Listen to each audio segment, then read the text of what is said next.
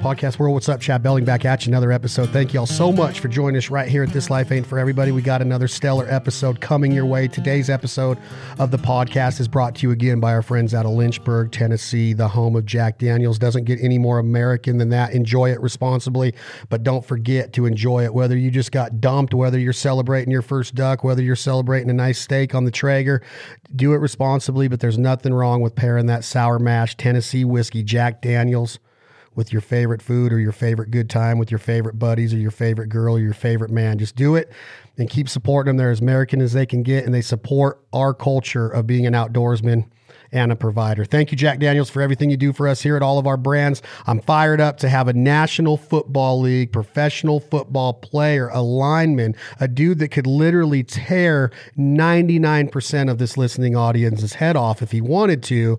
David Andrews from the New England Patriots. You're a big teddy bear though, right, buddy? You don't like to brawl. You're just a good football player. That's right. Just in between the lines. And speaking of in between the lines, you know what I always find interesting is that the receiver goes out and he catches a pass and he gets smoked, right? And the linebacker comes in and goes helmet to helmet and makes a great hit. I don't think a lot of people that aren't real into athletics or study the game of football, and I'm not saying that I do, and I'm not a big football fan, and we're going to get into this, and I'm going to tell you why, and I just want your opinion on some of this, but it's amazing the punishment that linemen go through because they are literally going at it every play. Is this fair to say? Yeah, it's a tough position, man, and it's one that I love and enjoy.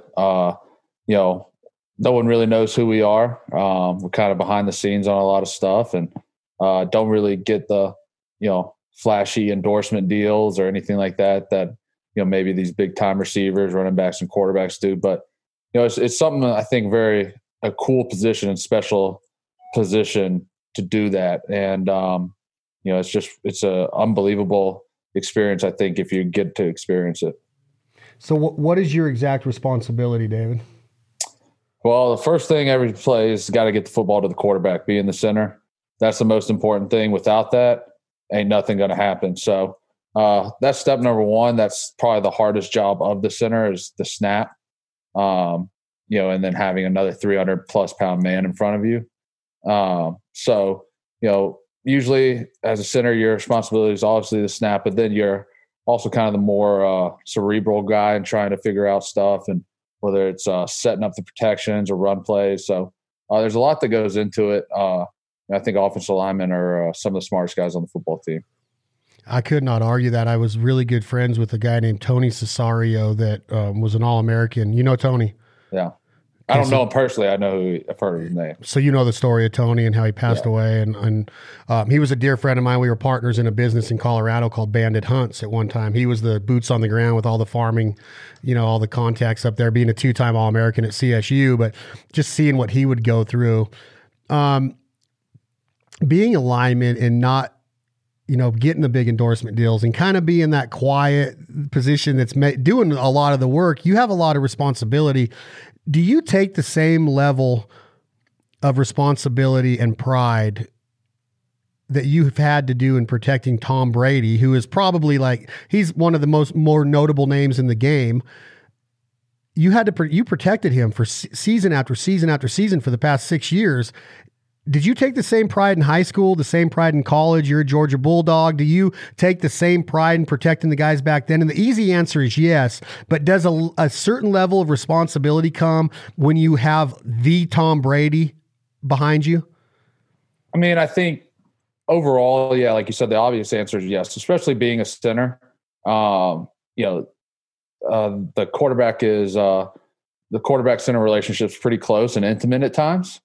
They're getting up your butt a little bit, and they're putting their hands, a lot of places, people would think would probably be pretty weird, but, so it's an intimate relationship to some extent, but I think you take pride in it, whoever it is back there. My high school quarterback are still best friends to this day. And I take a lot of pride, in trying to protect him and, all those things. And I think it's just, there's something about an offensive lineman that somewhere deep down engraved in them is that kind of natural protector.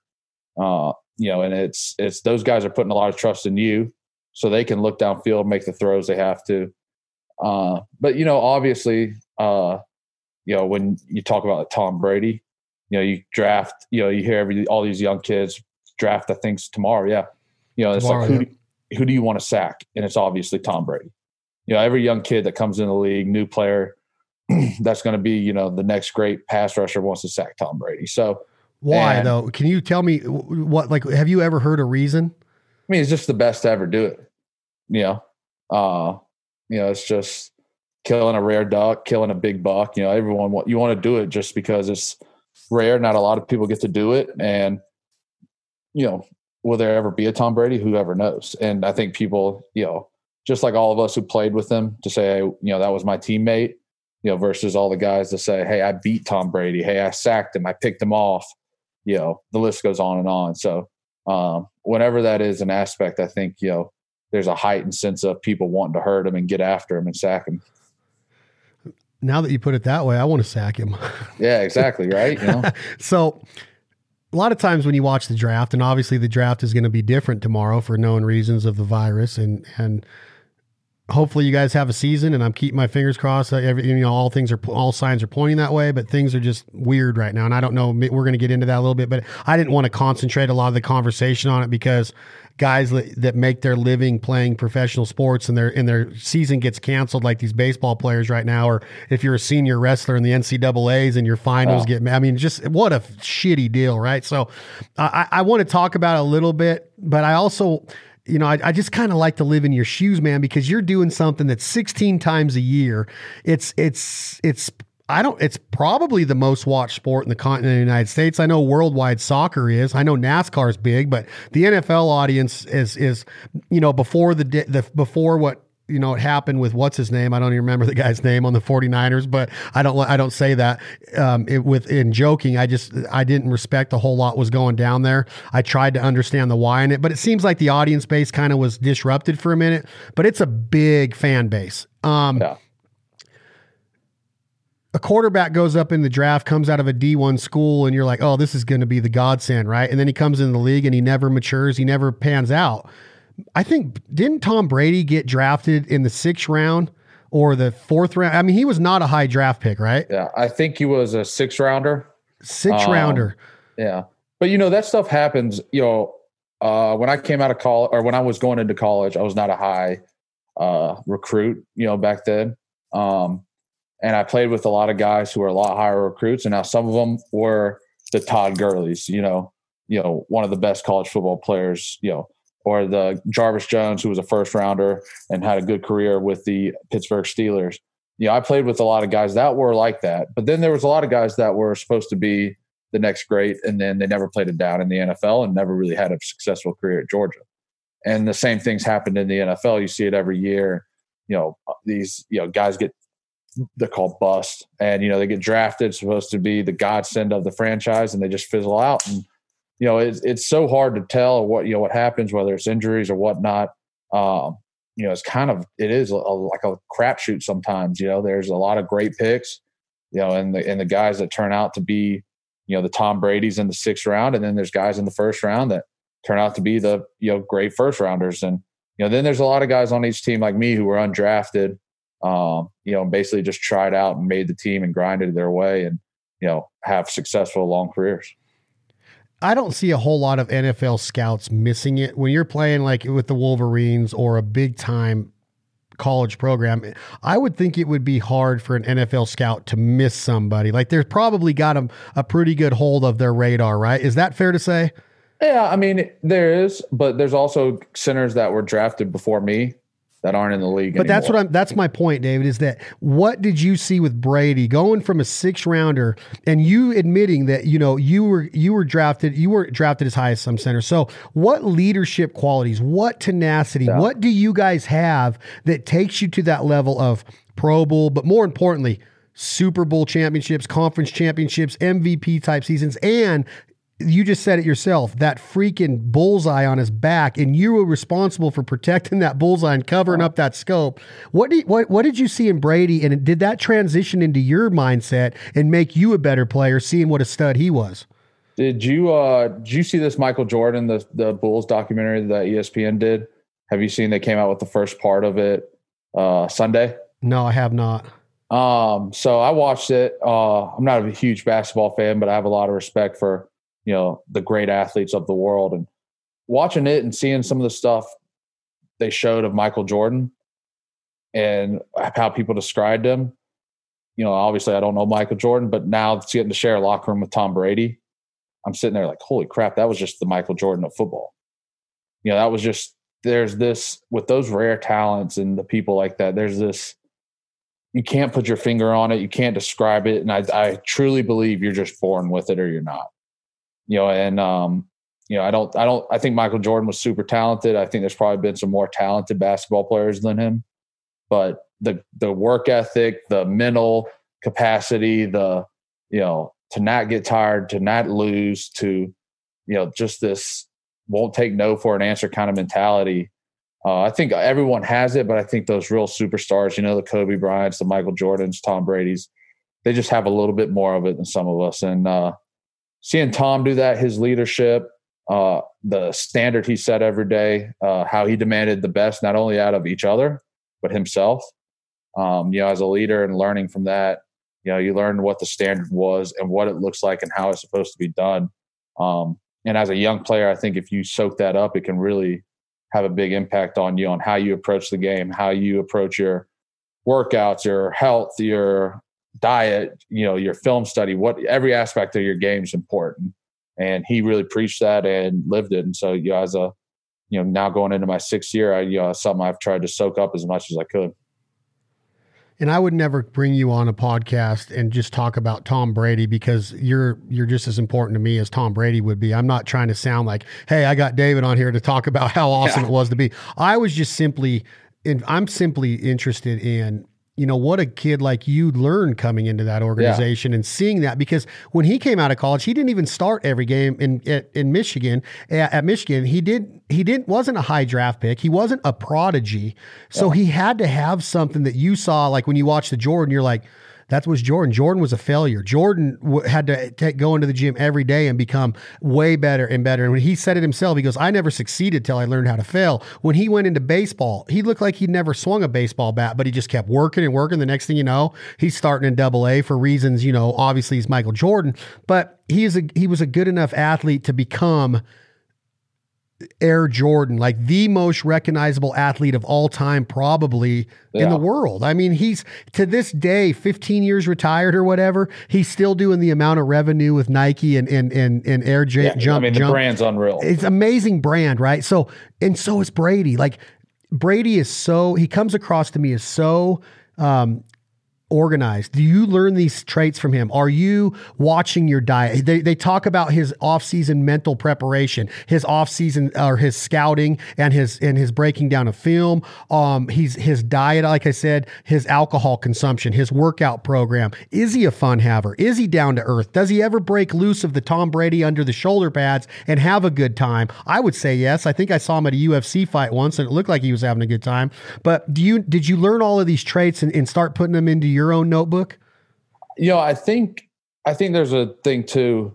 The organization, the Patriots as a whole, is possibly one of the greatest organizations. Obviously, I haven't been involved in other teams, but just as an organization, from Mr. Kraft, and how he conducts himself and how he runs the business, and then Coach Belichick, a lot of those things, those mentalities that Tom has, and habits and things like that. Like I said, he might have been born with them, but I think he was groomed, under this Coach Belichick and under the assistant coaches we've had here. I've been so blessed to be in this organization and learn so much, from not only, Coach Belichick and Tom, but you see it in other guys that I really respect on our football team that maybe other people don't know about. But Devin McCourty, one of the best safeties to play in the game, in my opinion. Matthew Slater, in my opinion, should be a Hall of Famer. And he plays special teams, but he's one of the best leaders, and how he approaches it every day. It's something special, I think. And it's not just one person in Tom. Tom was our leader. He was, our quarterback, but you see it so much in just people in the organization and how they carry themselves. And, I think just being involved in that organization and the guys in the locker room, Tom is the standard, and he set the standard while he was there. but it trickled down to so many guys, and it's just hard not to be that way in that building. So when you see a guy reach that part in his career, David, as far as like, hey, can he go another year? He's in his 40s, and he, if we make the playoffs, can he play a full 18, 19 game schedule? Is your mindset like, please, Mr. Kraft, the GM, do whatever it takes to sign this man. He is going to lead us to the promised land again. Or are you at the mindset like, as far as my age and my maturity level goes with the New England Patriots organization, maybe it is time for him to make his exit, go live his golden years in Tampa Bay, and then be able to, get another arm in there to carry the organization? Or did you cry when he left? Did you actually shed a tear physically when you found out Tom was leaving New England? The one thing that's so different about the NFL than college is the turnover. Obviously, you got 4 years with a guy, and transferring wasn't as big when I was at Georgia as it is now. And these, you hear kids about nowadays, and so it was like, guys going to be here 3 or 4 years and then they're gone. And that's just life. But in the NFL, it's so different because, it's every year. I mean, the turnover every year is just mind blowing. And, and it sucks when that happens. I know when I came into the league, the veteran of the offensive line was a guy named Nate Solder. Played in 2 Super Bowls with Nate, won one, and then Nate left and had to go start another career somewhere. And he's with the Giants now, and that sucked to me because I looked up to him a lot. He was kind of the leader in our room, and it was kind of a void that I was going to have to step into as a young player to be the leader in the room. And, so it was kind of an interesting transition. We bring a new guy in, Trent Brown, in 2018. Trent was from San Francisco. He's another Georgia kid, played at Florida. And we just had a great unit in 2018. And Trent left in 2018, to go sign a deal. And, it all sucked and we hated it. And, it just happens every year. Guys leave, guys get traded, guys get cut, guys get retired. And that's just part of this business, unfortunately. And you don't fault anyone for making a decision. The Patriots, we didn't sign back Nate Solder. We didn't sign back Trent Brown. I wish we had both of them, when they were leaving. You never want to see a guy you win with leave, especially when you just come off of a Super Bowl. But at the end of the day, it's a business, and you learn that very quickly. It's not high school football. Everyone is out there playing just because they love the game. It's a business, and people have families, and people have to make the best decisions for themselves, and the organization has to make best decisions for the organization.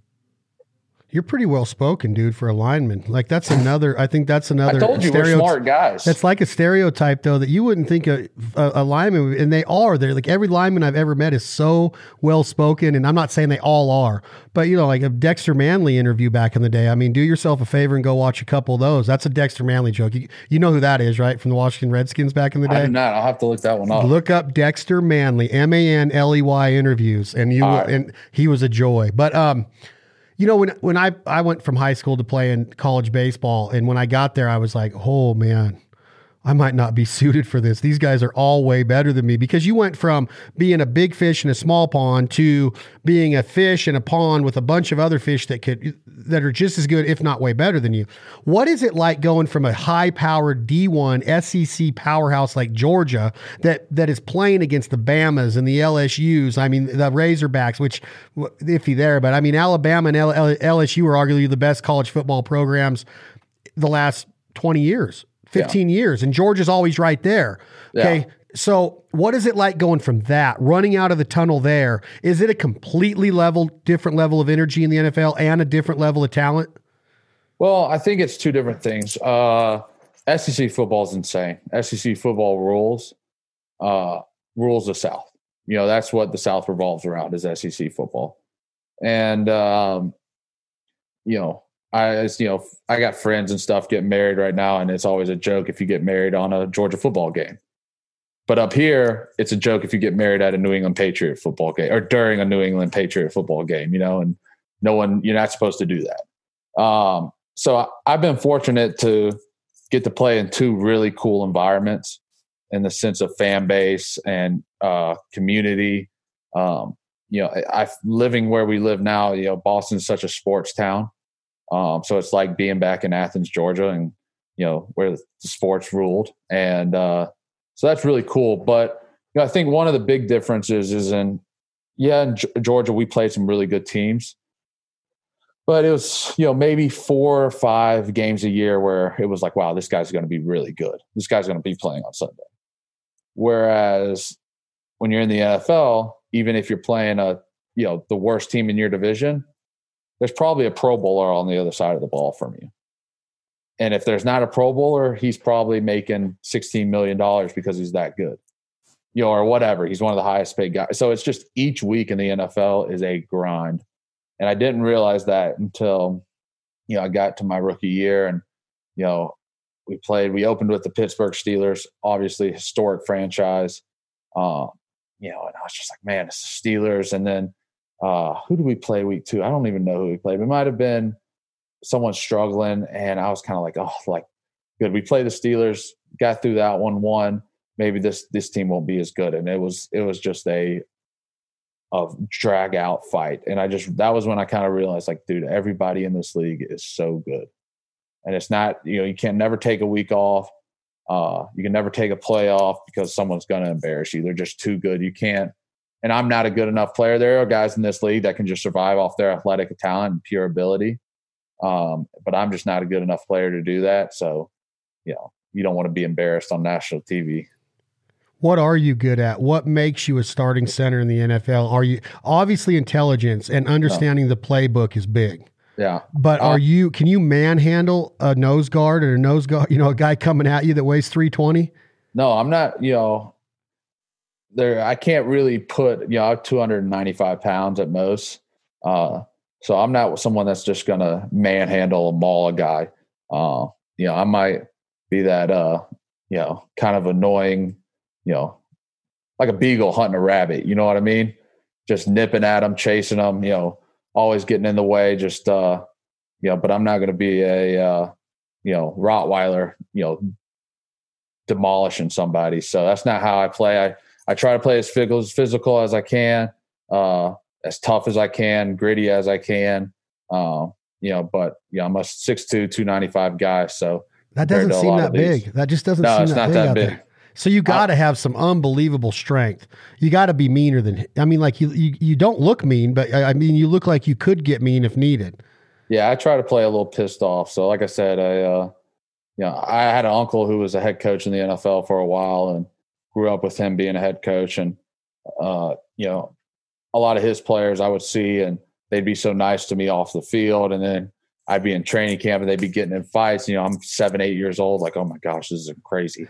They're still out there throwing punches at each other in training camp. And but then they're coming off the field and like messing around with me and like picking on me and playing with me. And so it was just like, mind blowing. And as I got older, he just, talked and would tell me things, and about how there's just two different people when you get in between, the lines. And I would see him yell and scream and, jump down his players' throats and then come over here and just be as nice as he could to me. And he even had that persona as a coach. So, something I tried to learn to develop and still apply to this day.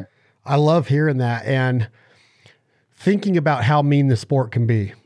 You see injuries. There's been noted injuries like the Joe Theismann leg, the concussions, the whole study around the helmets and the injuries and the longevity of football players, short-term memory, long-term memory. I'm sure you're a ladies' man. I'm sure you probably have a nice little Southern girlfriend, or you might be married already. Are you planning on having kids in your life? Yeah, I've been married for 3 years now. My wife's father actually is a game warden back home in Georgia. He's retired, but yeah. Don't be an outlaw just because he's a game warden. I got to stay on he'd arrest me overnight. He wouldn't care. He'd finally get back at you for taking his daughter on a date. Yeah, no, but me and him get along great. But yeah, we're not anytime soon right now. We're just still enjoying being married, and obviously with the state of things. This is my last year on my contract, so we don't know, if we'll be here next year or somewhere else. So hopefully get some more, solid footing, kind of figure out what our deal is long-term and go from there. So you're a dad now, 5 years down the road, you got a son. I've heard neurologists and brain surgeons and high-level MDs. I've heard ex-NFL football players, but I've also heard both sides of this. Where does David Andrews fit on? Are you going to let your son play football after you've been through what you've been through? And I know the easy answer is, dude, the team, the leadership, the qualities you learn in this are amazing. You can learn the same things on a wrestling mat that are with your chances of concussion and big time injuries the odds are a lot lower. Where do you stand on it? And is football just a game to where, like, get out there and Pop Warner without any core development and go tackle head down with coaches that probably aren't coaching right? Or are you with the mindset of, well, maybe when he turns 15, 17 and his body's developed and he's a little smarter, I might let him put some pads on, or by that time, is it too late? Where do you sit on that, David? So I started playing football when I was in kindergarten. I wasn't forced to. I was a bigger kid. Like every kid, I started playing t-ball and soccer at a super young age. And I didn't like soccer. I didn't mind baseball. I wasn't very good at baseball. My dad played baseball, and so we kind of butted heads in that sense. Whereas football, he didn't play that much, and I was kind of more of my, I felt better playing that. So if I have a kid and they want to play, I'll let them play. I won't make them play. I am the biggest fan of this game. This game's given me a chance to get a college degree, which I got to go back to do. It's what I do for a living. If it wasn't for this game, I probably wouldn't have met my wife. Wouldn't met a lot of the cool people and opportunities that I've had in my life.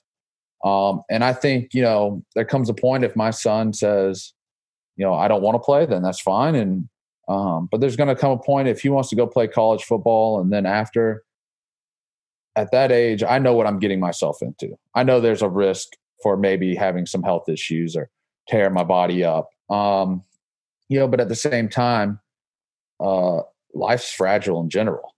Look at what we're going through now. I've broken fingers and wrists playing football, never major injuries, no major football surgeries. I got a blood clot on a flight this summer and missed the whole football year. No football related. 1 in 6 people die of blood clots is what I was told from the doctor. So, but you don't hear people, saying bad things about flying on airplanes. I think you also are getting beat up on a daily basis through practice, through spring through the fall workouts into the season, the preseason, postseason, all of it. Long career. I watched a documentary called Beyond the Mat just about professional wrestling, and it had Terry Funk on there and about, like, the dude can barely walk after 30 years of wrestling, right? And he's faking it. Like, they get hurt. Like, those wrestlers get hurt, but they are faking the fighting, but they really do sustain some serious injuries. I would think that you would be more apt to. Are you saying that through football that on a Monday you're not on a couch with ice bags on both of your knees and a masseuse over there and just beat to like you don't even feel like walking on a Monday? Or is it not as bad as it looks from the public, from the outside looking in? I mean, I think it's bad. I don't think there's also a difference is there's a lot of people that can't do that day in and day out like we can. There's a lot of great athletes in the world, and there's a lot of big, strong people in the world, but they can't take the beating day in and day out.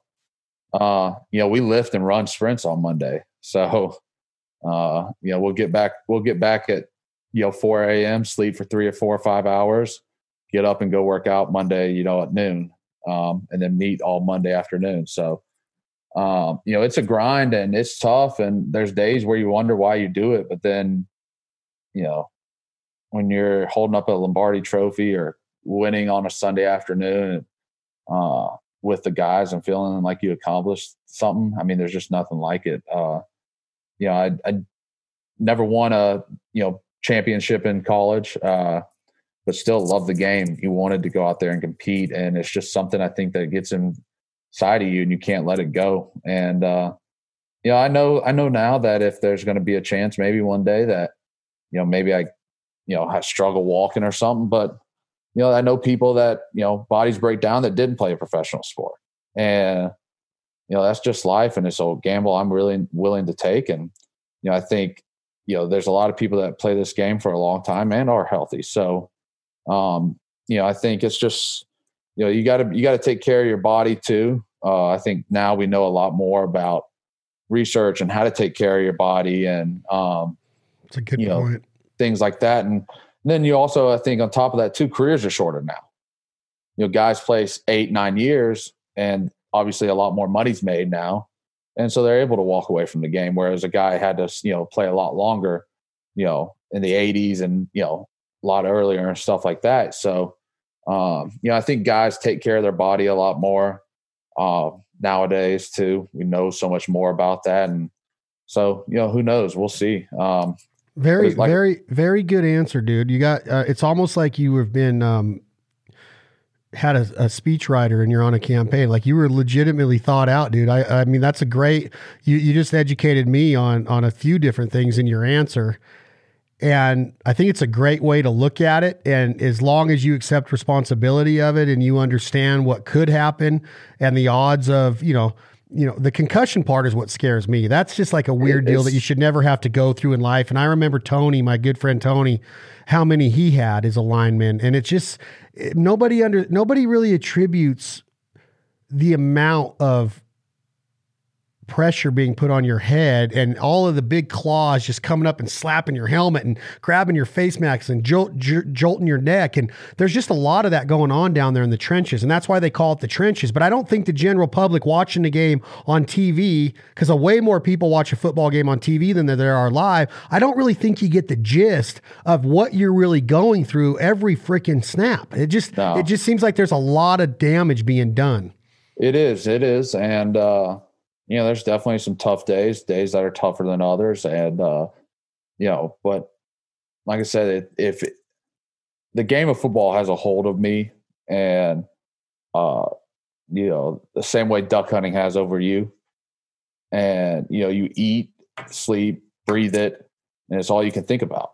And that's just how I am. And with just football, David, or are you like that with hunting as well? I mean, I want to get into that a little bit, but I have one more football question before we answer that one. I want to know two things, and we're going to talk more about football. Don't get me wrong, and I'd love to do other podcasts with you on our hunting podcast, but we are going to get into the outdoors. What is the biggest mistake you've made in your professional career? Was it forgetting a play? No. Did you not fill a gap and Brady got destroyed? Did you fumble? Were you an eligible lineman downfield to receive and you dropped a pass? What's the biggest mistake you remember making professionally? Physical mistake. That's so hard because you're going to mess up, and you're gonna get. Marshawn Lynch said it. You're going to get got. Like, somebody's going to beat you. And the greats, Tom Brady, whoever, Peyton Manning, they've all thrown interceptions. They've all lost games. So it's part of it. One of the biggest times where I'm just like walking off the field defeated, 2016, we play, I guess I'll go back. 2015, I come in, I started the first 10 games. In the middle of the 10th game on Monday Night Football, I get benched against the Buffalo Bills. I got benched, didn't play 2 weeks, started the 13th game, got benched after that, and kind of played, sparingly. So that toward the end of that season, that was pretty tough. Getting benched, then playing another game, then getting taken out. Like, it was just up and down toward the end of the season. That was tough. And that was accumulation of a lot of mistakes and being a dumb rookie. But 2016, we played the Houston Texans in the divisional round playoffs at home. I'd given up 2 sacks the whole year, and in one playoff game, I doubled my sack total. So I gave up 2 sacks in that game. We won the game. I felt like we lost the game. And that was a pretty shitty feeling. How did you give up the sack? Your block beat you? They did a scheme that put a really good pass rusher on me one-on-one. And his athletic ability, it was something I wasn't prepared for, and just didn't do a good job. And the first move, he hit me and wiggled, and I had him on an edge, but Tom got flushed. And if there's anything people know about Tom Brady, he's not very fast. So the play kind of broke down and ended up getting a sack. The next one, he hit me with the same move, and I thought I had him, and then he spun. And when he spun, it put me in a blender, and that was the second sack of the night. And it just wasn't a great game on top of that. So that was probably like in the game where I'm just like, damn, that was bad. It's definitely that 2016 Houston's game. What does the line coach say when you get to the sidelines? Does he grab you by the face mask and jump up and just start laying into you? So our offensive line coach, he just retired. His name was Dante Scarnecchia, the greatest offensive line coach in the game. And that's just not my opinion. A lot of people will say that. And he was a small human. And it was always so funny to me, especially this year, not playing him, kind of watching from afar, is this small man just jumping down the throat of these massive humans. He was a Marine. He is as tough as they come. He's tough as nails. And I think he dog cussed me for a couple minutes. And then, but then there comes a point where then he tries to coach you, and now you're pissed off. And he's the greatest coach of all time for me. But he probably had some really choice words. Does it happen again when you're breaking down film a couple days later? Do they just ride you and start, or do they tease you? Does it become a little bit more comical at that point? No, it will become comical. It's funny now because the two offensive guards with me, one came in with me, and so we've played pretty much every game together. And then the other one came in a year after us, so we're all really close on the inside three. And so we all know, that Monday's tough. That's a tough day when it's your day. But then where it gets comical and a little bit more joking when since we're usually right now we would be going in and meeting and going over stuff, and plays from the year before, 2 years ago, come up. It's a little bit more joking, and the offense coordinator's looking back at you like, what are you doing here? And because you've already been coached on it, but it's a lesson that everyone needs to learn now. So, you already got your whippings and lashings, that Monday after the loss or even win. Some of the worst meetings are a win that you don't play good. What does Brady say to you after he gets bamboozled for the second time in that playoff game? Does he rip into you too, or does he just pat you on the ass and say, yeah, so sacks, they're going to happen, right? I think last 2018 playoffs, we didn't give up a sack, which was pretty impressive, but for the most part, they're going to happen. The first one, if it was a good player, he gets it. Let's go. Hey, keep it moving.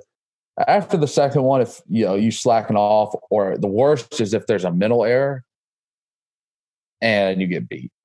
So, if there's a miscommunication, someone just doesn't pick up a guy, that's what you don't want. That's where, because that could have been avoided. Whereas, you get beat, it's going to happen. Let's get it going and move on. But it's when there's a mental error and you don't pick up a, blitzing linebacker or something like that. That's when you just want to get to the sideline as fast as possible. But on the other hand, when you do good and Brady wins an MVP or a Super Bowl title with the Patriots, what's the best gift he ever bought you? Did he get you a Bentley? Did he get you a nice steak dinner? Did you get a bottle of Dom Perignon? What does Brady do to splurge his offensive line when y'all win or do a good job? This year we got so he gets us Christmas gifts every year. He used to get us. They used to be an Uggs. I guess he had some type of Uggs thing. So I got 7 pair of Ugg slippers. Beats by Dre, the headphones. He would always, every year, you'd always get some Beats. I think my nephew has 7 pairs of Beats and I have 10. So, there's always headphones around. But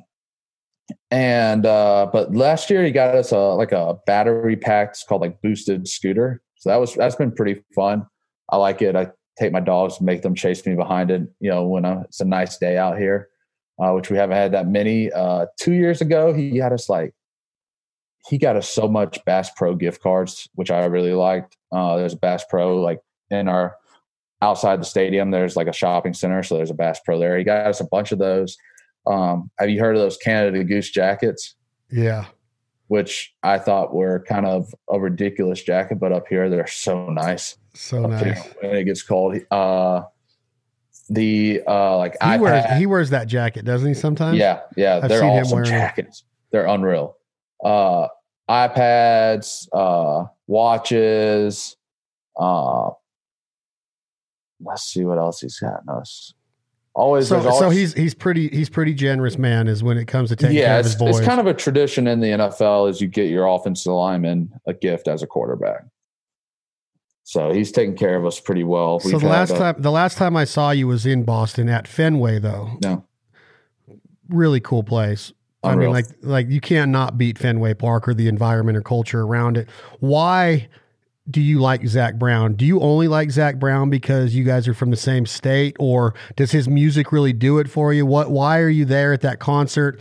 And do you enjoy that? Do you enjoy those kind of nights? You and your old lady like to get out and have an adult beverage and dance a little bit in the pit and listen to some good music. Is that one of the things that relaxes the NFL part of you? I know we're going to get into hunting, but is music a big part of that as well? Zac Brown specifically? Yeah. I grew up in Georgia, obviously. I got my Georgia hat on, and, my wife's from Georgia, so we love the state of Georgia. And, one of the coolest venues that a lot of people cut their teeth on, coming out of Georgia is the Georgia Theater in Athens. Zac's got a live album. I think it's the Pass the Jar album. That's from live Pass the Jar from the Georgia Theater. Yeah, it burned down. It burnt down, and so he put on a live concert to raise money for it. And I'm pretty sure it's got like Can't You See? He's covering Can't You See with like Kid Rock. It's probably my favorite. And I love live music too. So it's probably my favorite live album. But yeah, man, I love getting out, and I just grew up on country music.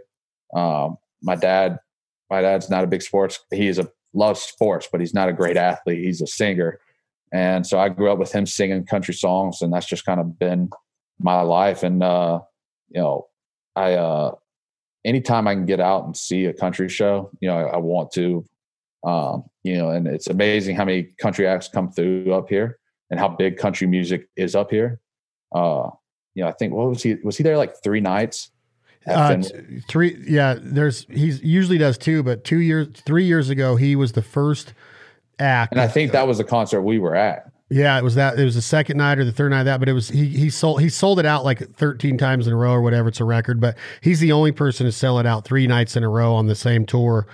He played it on a Thursday, Friday, Saturday night, or Friday, Saturday, Sunday. And man, you talk about an atmosphere. Like Billy Joel's been there, Paul McCartney's been there. I know several acts go through there, but Zac has a weird connection with that part of the country. Being a country boy from Georgia and coming out of the shoot with a song called Chicken Fried, he has an unreal fan base in Jersey or in Jersey all the way to New England, and that whole area there is like they're just in New York. I mean, they're obsessed with Zac Brown. Yeah, no, and I think even though Chicken Fried has a lot about the South and stuff, it's just a blue collar kind of feeling song. Awesome song, and that's one thing that I've love about being up here in New England is the respect for the people just up here in general. There's a lot of blue collar, hardworking folks.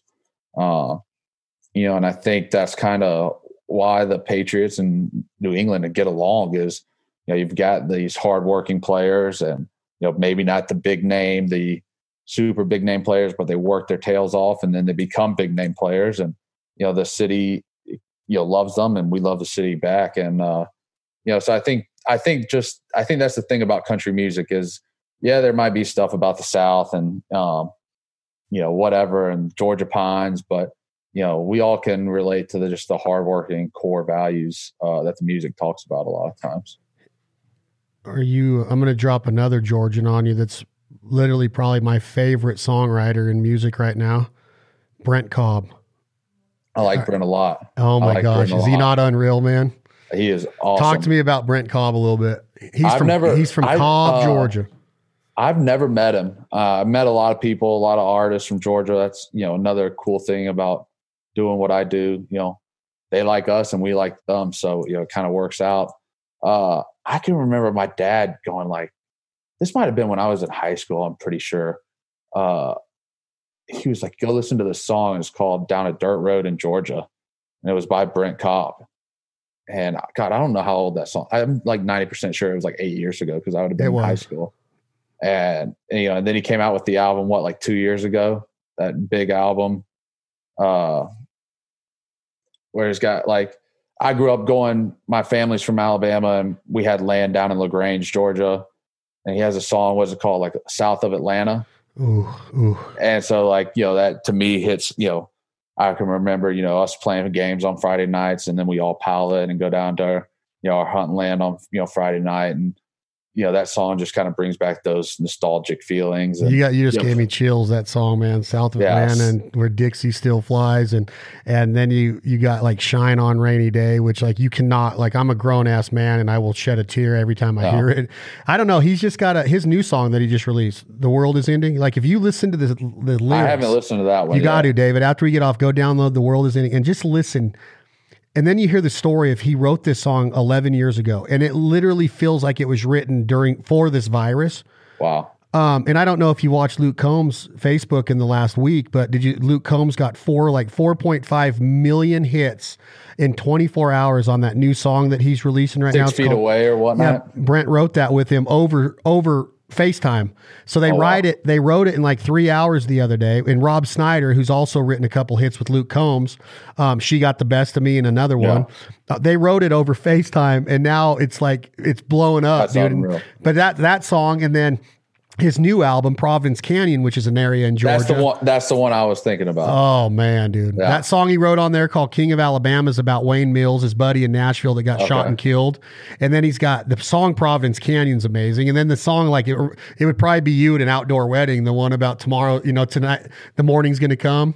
Yeah. Look at old barefoot dancing across the outdoor. I mean, he's just clever, man. So I liked it. Well, probably one of my favorite ones of his is Ain't a Road Too Long. Oh God, I love that. That's just a good crack of beer.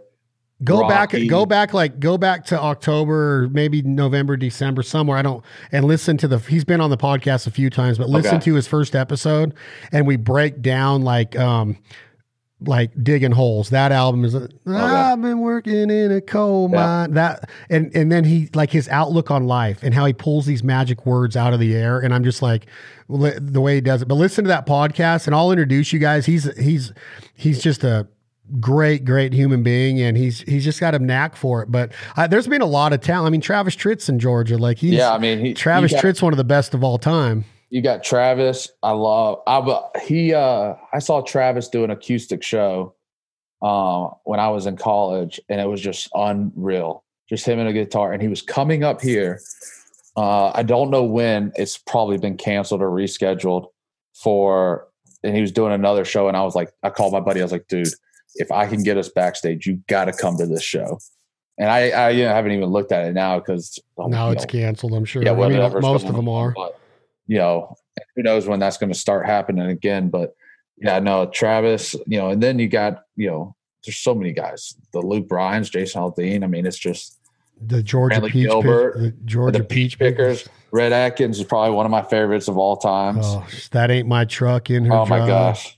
He's written so many freaking hits, and he's a turkey hunting mofo, and just Dallas Davidson. I mean, there's so much freaking talent that has come out of that stuff. I mean, Zach Brown's arguably the best of all. I mean, his Grammys and his freaking he's just an unreal musician. Oh, dude, his guitar picking, like, he's on a different level of songmanship, man. Unreal. I think it's cool that you have you got that. That's kind of your little escape there, and then your other escape. I got to ask you this though: have you learned how to cook a good chowder yet? A chowder? Have you learned a good chowder being up there? No, I haven't. I might have burned myself out on chowder my first few years because I do love it. Got to get the Tabasco in there, and but I have not learned how to do it. I did this summer, so I did a low country bowl for the 4th of July on the Cape for some people. But then, instead of doing crawfish and stuff like that, we did these things called steamers. Oh yeah. And we did full lobsters. So, poor guy. Yeah, right. It was a low country bowl with a Boston influence. So I love it. You have corn on the cob in there? Yeah. Corn, sausage, the whole nine. You just threw down. You ever do artichokes? No, I've never done artichoke in there. Put it in there with it, and cauliflower. Interesting. And I've never done that. And a boil, like, a southern boil where they like their heat, their spice. The artichoke it retains that flavor and that spice so well, like kind of like corn does, but just on a better taste level, I think, in my opinion. But yeah, Boston's special, man. When you get over the like Cape Cod and the lobster up there and the seafood, I could eat that diet 7 days a week, no problem. Not necessarily the chowder. I get worn out of cream, but the oysters and all of that stuff I could eat in every meal of my, even breakfast. Like I could have a crab omelet with egg whites every day of my life, I think. Yeah, no, the something that's special, like you go to a restaurant, they got the lobster Benedicts. Oh gosh. Now it gets like rich, you know what I mean? Like it's a lot. Like it might go take a nap after, but yeah, I'd rather eat crab consistently, but I love lobster once in a while. I'm addicted to sushi. I love sushi. I love raw fish also. Do you? Because a lot of people from the South look at it as bait. I do. I'm pickier, I guess, in the sense I don't do salmon roll. It's just not for me, but I love the tunas. That's interesting. I love salmon. See, I don't do the salmon roll, but like tuna nigiri, oh my gosh, I'll eat all day. And we have some pretty good sushi restaurants. We were talking about maybe going to Boston and getting some takeout this weekend. And I was thinking about going to Hey, sorry. Kimber. That sounds like a big dog. Big dog. I got 2 German Shepherds. But yeah, I was going to go get some sushi takeout this weekend from one of my favorites in Boston, but they're closed. So I don't know. Yeah, it's amazing what we're learning right now of what we take for granted. Like just simple things like sushi takeout or going and sitting at a sushi bar. I would do anything to do that right now. Just you drink sake? Heck yeah, warm and cold. I like it. What's the cloudy kind called? I don't know. It's just cloudy. I don't drink the Is it the brand? Kind. No, it's just like, when you pour it out in the glass, it's like a little cloudy. I don't know. Yeah. So I don't know what it's called, but my buddy knows a lot more about it than me. So I just tell him to, order it. But I tell the people I want the cloudy sake and they know what it means. So tonight, what I got going right now in my refrigerator, I prepared it last night over an adult beverage. I had one on a conference call last night of Jack Daniels on the rocks with a tiny bit of this seltzer water. And it turned into 2 because after I got off this conference call, I was like, man, I'm going to get dinner ready for tomorrow night. So I started throwing down. I took my buddy Brett Cannon, who I need to introduce you to because you're from Florida. You're from Georgia. He lives in Fort Lauderdale. You need to go out fishing with these guys in the off season. You would dig him. He just sent me mahi, yellowfin tuna, and I ate all of that in the first 2 days raw. I didn't eat the mahi. I've eaten the mahi since then, some of it, but not raw. The yellowfin raw, and then these swordfish steaks that last night I took them.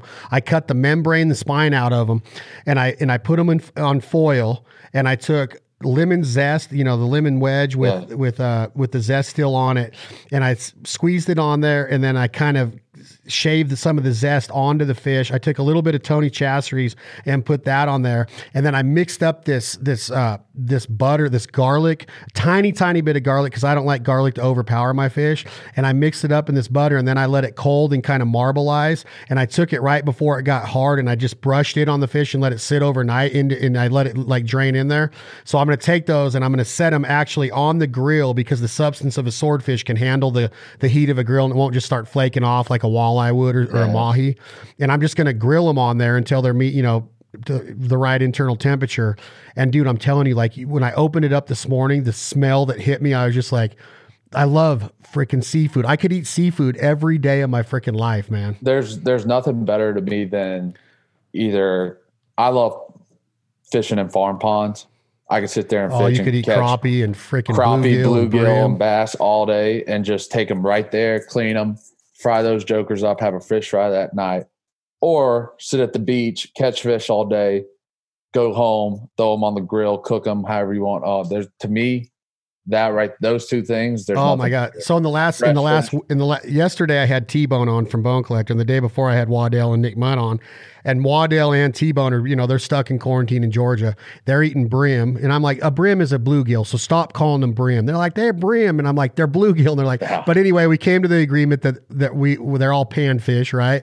So T-Bone and Waddell threw down their favorite recipes of me about, man, this catch and release shit, it don't work. We release them right into Lake Crisco, right? Yeah. So then they give me their recipes. And then the week before I had Brent Cobb on again, and he goes, Hoss, you know what I'm doing right now? I said, what's up? He goes, I just caught 35 brim with my cousins and my family, and they're already ready for grandma's grease. So he gave me his cornmeal recipe. So I'm sitting there going, Gosh dang, we don't have good bluegill fishing out here. We don't have crappie fishing out here. We don't have perch. You know, you can go get perch up in like Minnesota and the Dakotas and Iowa and stuff. And then you have walleye up there, which is my favorite fish in North America.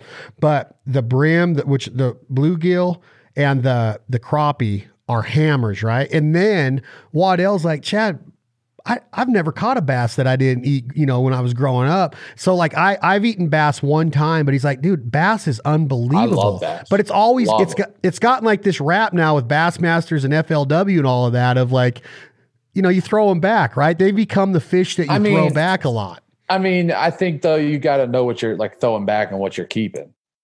If I catch a 6-pound bass, I'm not going to eat that bass. That bass is going to go back. Those little fish that you got to get out of that pond. Oh man. Do you cook a bass the same way you do a crappie or a bluegill? Yeah, just cornmeal fried up. Dude, we got to do that when this is over. I mean, obviously football's getting ready. When do y'all start? August or July or what? So we would be started right now. You'd have camp right now, mini camp right now? So we go like, it's called phase 1, phase 2, and phase 3. Phase 1 is we can have like an hour of meetings 4 days a week, and then we work out for like 2 hours. And then that's for 2 weeks. Phase 2 is like, you can have like 2 hours of meetings or something, workout, and then on the field stuff with the coaches, just you can't hit. So there's no equipment. It's just all like footwork and movement stuff. And then that's for 3 weeks. And then phase 3 is like OTAs, which is basically full on practices, but you're just in helmets. And there's like time strains. So, you know, it's like 8 to 2 or something like that. And that's for like 4 weeks. So that's what we would be doing right now. But yeah, so and then we go off. We're off for like 6 weeks in the summer, and then start just toward the end of July. And I think that I want to do this more of like, maybe we could have like updates from you throughout this season of how the quarantine's affecting this. And then when you get back and like see how your season's going. Now, are you going to start again after the clot and sitting out a year? Are you projected to be the starter again? Well, you know, you got to earn your job every year, but we'll see. Hopefully, can get back to it, and we'll just have to see. How are you feeling about it? I feel good. This is usually kind of, me and my wife usually go home back to Georgia in the off season. And this year we didn't because I had a bunch of doctor's appointments and stuff I had to get cleared up with all that. And my wife went back to school for like esthetician stuff. And then obviously all this happened. So we've kind of been stuck up here. So usually I'm back at home and I'm hunting and fishing, and I'm kind of like, man, I don't want the season to start. I'm kind of enjoying life a little bit. And this year's kind of been the complete opposite, especially once we got stuck up here. I'm like, man, I just want this to start. I just want to play. Like, I haven't done it in a year. I just want to get out there and do it. And, but it is what it is. So, we'll see. But I'm definitely ready for it to come around. You are, huh? Yeah. I'm ready for a freaking fish fry, dude. Yeah, me too. That's like I said, not being home, not getting to fish, because back home, any pond has got a fish in it. Golf courses, neighborhood ponds, whatever. And then obviously, you got all your farm ponds and stuff. But anywhere you are in the state of Georgia, you can go catch fish, basically. Up here, it's a little different. It's cooler. The fishing's a little bit different. Caught a pickerel. I didn't know what a pickerel was. And went to go grab it. Isn't that a walleye? Yeah, I think it's similar. I don't know if it's technically a walleye, but they got teeth. Camber, come here. It's got like teeth and stuff. So I went to go grab it, and like I looked down. I was like, "Oh shit, better not grab that thing." Yeah, that's a walleye. Yeah, yeah. So, that's a good eating fish. Have you? Oh yeah. Oh my, that's the best eating fish in the world, dude. Really? I'm telling you, that's that. And people are going to call in on this podcast and go, "You're an idiot, Belding," but it's comparable to me to halibut. Really? Yes. I mean, it's that good. Now, if you go over to like the Chesapeake and have you caught rockfish out in the ocean yet? Now, I'm sure if you went out in the bay, I guarantee they're all over that part of Massachusetts, but in the bay, they have a rockfish, which is in America, down here in like California where we live, Lake Powell in Arizona is very prolific for them. They have them back east. They're called stripers or striped bass. Well, so that's a rockfish. That's a rockfish. Yeah. So that's what we fish. It blew my mind when I was a rookie. Someone was like, "You want to go striper fishing?" Well, we catch striped bass in big lakes, in the river. So I thought we were going to the lake. And next thing we pull up to the ocean. And I'm like, what are we doing here? I had no idea that striped bass live in the ocean. I went back there. That's a great eating fish, though. Oh man, dude. My buddy Brad Forsyth, David in California when we were talking, I'm like, I have striper from the Sacramento River 5 days ago. And my buddy Brad has this, when we were talking about chowder, he went to Boston with me the first year I went for Zach, and he started making this striper chowder. Dude. Yeah, I know people that do that. Oh man, it's freaking phenomenal. So he'll freeze it for me and like send it up here on overnight dry ice. And, but the stripers in like, I was back for Benelli meetings and they're like, hey, we're going for these rockfish. So we go out there and like, it's like lunch on the boat and like really nice, like, but not like a nice boat, like an old beat up boat from the 50s. But these captains go all out for you.